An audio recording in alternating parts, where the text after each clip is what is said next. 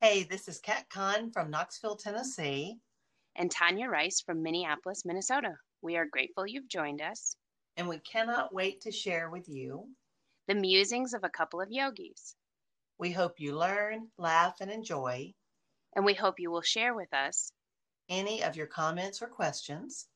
Without further ado, this is Two Pittas on a Pod. Hey, Kat. Hey, Tanya, I'm yawning. Uh-oh. I need to go chant or something for my throat chakra. But how are you doing today? I'm groovy. How are you? I'm good. Good. It's a nice chill day. It's really stinking hot here in Minnesota. But I'm Yeah. not complaining because the other would be stinking cold. You do have two extremes, don't you? We do kind of, yeah. I mean, I would assume you're real high humidity there. We are very high humidity. Yeah, because when I lived in upstate New York, it was so friggin' humid, and the mosquitoes would just pick you up and carry you away. Yeah. We have mosquitoes the size of birds. Hmm. All right. What are we talking about today? We're talking about the third eye chakra. I have actually done a couple of workshops on this one. I really like the third eye. I like everything about it. It's associated with sight and seeing both intuitively and physically. It's related to the energies of clear vision, intuition, light, and spirit. And it's through this chakra that we may tune into the higher self in order to seek and receive guidance. And I love that. The color's indigo. The element is light, and it's right at the brow center between the eyes, between and above the eyes. And it's associated with the eyes, the brains, the pituitary, the pineal glands, the lymphatic, and the endocrine systems. The gemstones are amethyst, which I love amethyst, and lapis, which I love that. Sapphire, love. So love, love, love, love, love. I like sparkly things, though. I do. I was going to say, wow, you're just all over this one. I know, I just love this one. Just love it, love it. The flower essences are lavender. And by the way, I just bought two big lavender plants to put in the pots at the front door. So, got to get that third eye chakra going, even going in and out of the house. Queen Anne's lace is also associated with the third eye chakra. Essential oils. I love to do the essential oils because I always know you have different ones. So, it's always exciting to me to see, okay, mine are clary sage, lavender, and lemon. So what you got? I would throw in frankincense and myrrh. Hmm. I would also throw in, I was thinking, I'm trying to, I wish all of you could see Tanya talking with her hands and looking around, trying to feel. I'm smelling. I feel like there is probably a couple other flowers that are really great for clarity. Let me think on that. Some of the basic issues associated with this chakra are clairvoyance, telepathy, wisdom, connection to a higher self, imagination, dreams, and we talked about the chakra when we did our episode on dreaming, ideas, and reasoning. Some of the major issues of an unbalanced third eye chakra include an inability to see the big picture and to keep an open mind. I think we saw a lot of issues the past few years with a blocked third eye chakra in the world, with COVID running rampant and everything else. A very strong effect on mental wellness in general. We may tend to follow illusionary ideas and have difficulty separating fact from fantasy. Clear thinking, judgment, memory, and concentration may also be impaired. And so some of the emotional and mental issues, and most of these, just to make sure I mention it, I've gotten from, because I love Olivia Miller's chakra deck. And so I've gotten most of my information from that, just, and things that I've just learned from other teachers. But that's a great deck to check out. But the emotional and mental issues, fuzzy thinking, confusion, intellectual stagnation or decline, and aimlessness. Physical issues are headaches, sinusitis, brain tumors, stroke, blindness, vision problems, learning disabilities, anxiety disorders, and nightmares. Yep, dreams. Mm-hmm. When it's balanced, though, we feel intellectually at the top of our game. Our imagination soars and we're in tune with and we can draw on the intuitive powers of reasoning. We're able to positively and realistically perceive and visualize the future. And because this chakra allows us to see beyond the material world, our psychic and telepathic abilities may be heightened. Reiki. Yeah, yep, there you go. And actually, Reiki, I did not have that on my list of beneficial activities, but Reiki for sure for this chakra. Keeping a dream journal, conscious awareness of coincidences and serendipitous occurrences. Let me say that again. Keeping a dream journal, having a conscious awareness of coincidences and serendipitous occurrences. That's a And lot. hard to say. That was a lot of syllables. People make a video of that and say that 3 times and send it to us. 2 pitches on a pod challenge. Yeah. Can you say coincidences and serendipitouses? I know, right? See, and of course meditation for this chakra. Yeah, for sure. So as I keep referencing Carolyn Miss's book, MYSS, The Anatomy of the Spirit, this chakra is, as Kat said, really all about our mental balance, our intelligence, and our psychological characteristics. These characteristics, of course, are a mix of what we know to be real and true and what we believe or perceive to be real or true, because there is always that veil of perception that we have in our own stuff, our own junk, right? And with that is whether or not we're able to consciously decipher, this is my junk, this is my perception, this isn't real truth. Mm-hmm. This is myself telling myself this, or an old story I've been repeating for years and years and years, but doesn't apply any longer. Right. So this is where our unwillingness to look within comes from. That's like, oh yeah, I know that I need to take care of that, but I'll get to that next week. It's like putting off until Thursday what you could gladly do today. Right. So this is also where the fear of truth resides.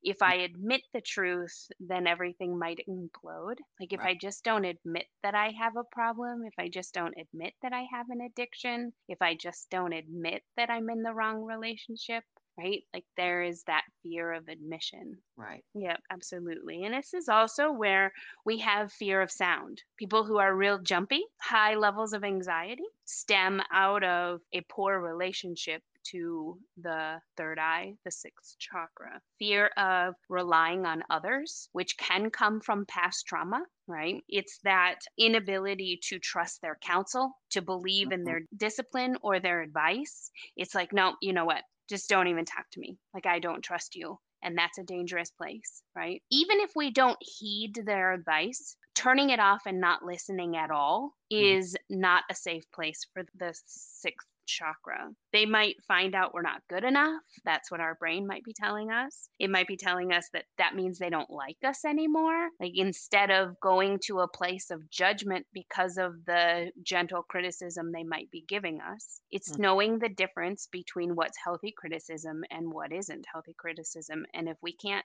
understand that in the third eye, then we're not going to be able to pick up on that in the rest of our chakras. So it's very hard, right? It's asking also for help, knowing that you're at a place where you need help. And not even just the really big stuff like, wow, you know what, I have cancer. I really need help with my treatments. I need help driving to and from. I need help, with my care. It's not even asking for help, mental wellness, like I'm on the edge. And, we've professed about that. But it's the simple things. It's being told from the time you're little that if you ask for help, it means you're weak. Right. And we've believed it for so long. Well, no, I can carry all this and that and get the door and drive my car with one foot and do, like we've juggled it for so long that we've never given ourselves that chance. And unfortunately, it creates this negative cyclic behavior that then rolls over into, I am struggling with my mental wellness. I do need to ask for help. Well, no, because I've never asked for help before, right? Like it's just this awful mind game. Is it hard for you to ask for help? Generally, yes. It's very hard for me to ask for help. I always feel like, okay, I got this. Yep, all good. How many times do you hear me say that? It's all good. Yeah. It is also denial in the sixth chakra. Yeah, I know. I'm fully aware. I was thinking for myself, because if someone comes and asks me to help them with something, I really need XYZ, I will do backflips to help people. Yeah. But if I'm in the exact same circumstance, I will kill myself to do it all myself. Yep. 100%. And then I'll be very prideful that I did it by myself. We're so great. Everybody, you should all listen to Kat and Tanya because we all got it right. We're just giving you the highs and lows. We never said we were perfect. And if we did, you should turn us off immediately because nobody's perfect. We just do the best we can in this one. Yep, absolutely. But we keep trying. That's the best part of it. I have to say though, but recognizing, that it's hard to ask for help. It's the first step into opening up to someone. And for me, it's not even as much about, I am woman, hear me roar. I can do this, but it's just allowing someone else in close enough to help on some things. Yeah, sometimes for me, it's a little bit of control, which I know. And I've really worked really hard to be like, no, it doesn't have to be my way. It can be any way and it will be okay. Mm-hmm. Yeah, so it's really interesting though. Silly things, and we could go off on a tangent. We were going to an orientation for Rand's college experience, and one of the things they were talking about is, that sort of parental control and really trusting that, you're letting them out the nest, like let them fly. And he brought up the how many times while your kids were growing up and they would help you fold laundry, did you refold their laundry? Oh, Or how many times when the kids were growing up and they put stuff in the dishwasher, did you rearrange what they put in the dishwasher? And I was like, oh, I don't know what they're talking about. But yes. Yeah. So there's a little bit of that control stuff. So, anyways, the sixth chakra, the good stuff, right? Let's get to the good stuff. This is, like you said, the place our intelligence comes from, our skills come from, our ability to evaluate right from wrong, evaluate the difference between conscious and subconscious. You're driving down the road and you get someplace and you look back in your brain and you're like, did I stop? Did I even remember what the light was doing? Like you just are on autopilot. And that's that place of the sixth chakra, which fortunately, usually it's got our back. It's when it doesn't have our back that we need to do self study and figure out why not, right? Being able to differentiate when the subconscious does light up for us, and all of a sudden it gives us a download of information that we're able to go, oh, that's really good information. I need to pay attention to that, right? Receiving inspiration, ideas, generating great acts or creativity or intuitive reasoning. And it's also where our emotional intelligence comes from, right? right. So becoming conscious helps us let go of the old and make way for the new at the appropriate time. Like there's that important caveat that you can't just run amok and be like, "Yep, I'm done. I'm letting go of my subconscious all over," right? Like I'm fully conscious, I'm fully present. Like Yeah. if you haven't actually dealt with it, you can't just toss it out because it's going to come back. Oh, yeah. They Yeah. always creep back. Yeah, yeah. But becoming conscious means living in the present, living fully, knowing everything is changing and knowing it doesn't have to match exactly what you or I wanted. Mm-hmm. It still has the benefit of being good and having a good result, Mm-hmm. regardless of whether we agree with it or not.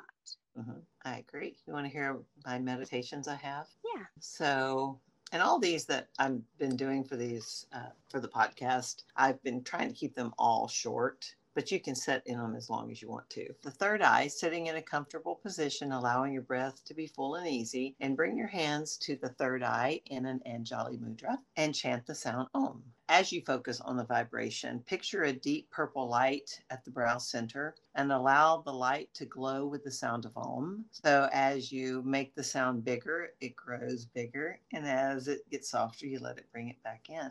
I love that. Do that for 1 to 3 minutes. Another thing I love to do are positive affirmations. And so this is something you could do easily for all the chakras, but particularly for this one, just setting and thinking of some positive things that you feel like you need to engage this chakra. Like I see and think clearly. My mind is strong and open and clear. I own my truth. I listen to my inner knowing. I am insightful and imaginative. I release doubt and welcome faith. I am in alignment with my purpose. Just anything at all that kind of sings to you. I love those. I trust in myself. I surrender to the highest good. I love that. Yeah. What about postures? Forward fold, extended child's pose, where you have the forehead right down on the mat. And this one, because sometimes I like to throw little different kind of things in. Cow face pose with the hands at the third eye. Ooh, that makes me think of Ganesh Mudra at the third eye. I love that. Yeah. So those Perfect. you have anything else to throw in there? In addition, you could say Tritaka eye gazing or candle gazing Mm-hmm. is all really good for the third eye. So, also would be an entire practice. So, if you're doing yoga and you're at a studio, practicing with your eyes closed and using your inner eye to trust that you know where you're going and turning off the need to see it for yourself. Trust in how your body feels it instead. Use your inner eye, don't use your actual eyes. I love that. How many times do you teach class and you have people start in sun salutations and then you have them close their eyes and continue? It is so interesting how out of sorts some of the people feel and how some people don't even miss a beat. Yep, absolutely. I agree. Very The other would be to just change up the dristi or the gazing point. So if you're doing a regular practice and you know that this is going to be your goal is to change up your dristi, then keep your dristi like choose a place always at the tip of your mat or always at the edge where the wall meets the ceiling, what we would call the horizon line. Even though you can't actually see the horizon, pretend that you can, but using that drishti to help draw that focal point of the third eye. very cool. Visual meditations, Mm-hmm. actually trying to visualize manifesting goals. So if your goal is a new job, that you actually visualize yourself in the new job, like literally in the new job, sitting in the chair at the desk, at the computer, like truly visualizing it from the beginning of the day to the end of the day. Keeping a dream journal. So, do you have any quotes for us? The one quote would be, "If I admit the truth, everything will implode," which is not a truth. That is us telling ourselves that, right? I love this one. It's by Oracle of Light. When you start utilizing your third eye to seek truth, you will learn that to see that the divine is within you. Ooh, I love that. Nice. Mm-hmm. I like. Perfect. So that is our sixth chakra with our challenge and our tongue twister. If you do have other things you'd like to share with us, things that you think we left out that you feel should be acknowledged, please reach out to us on our Facebook page, send us an email, share with us your thoughts about the third eye. Absolutely. Perfect. I'm Kat Kahn, And I am Tanya Rice and this is Two Pittas on a pod signing off. Thank you for listening to Two Pittas on a Pod. We're grateful you joined us. Join us again for more musings of a couple of yogis. We hope you learned, laughed, and enjoyed this podcast, and we hope you will share your comments or questions. Email us at twopittasonapod@gmail.com. And like us on Facebook and Instagram at Two Pittas on a Pod.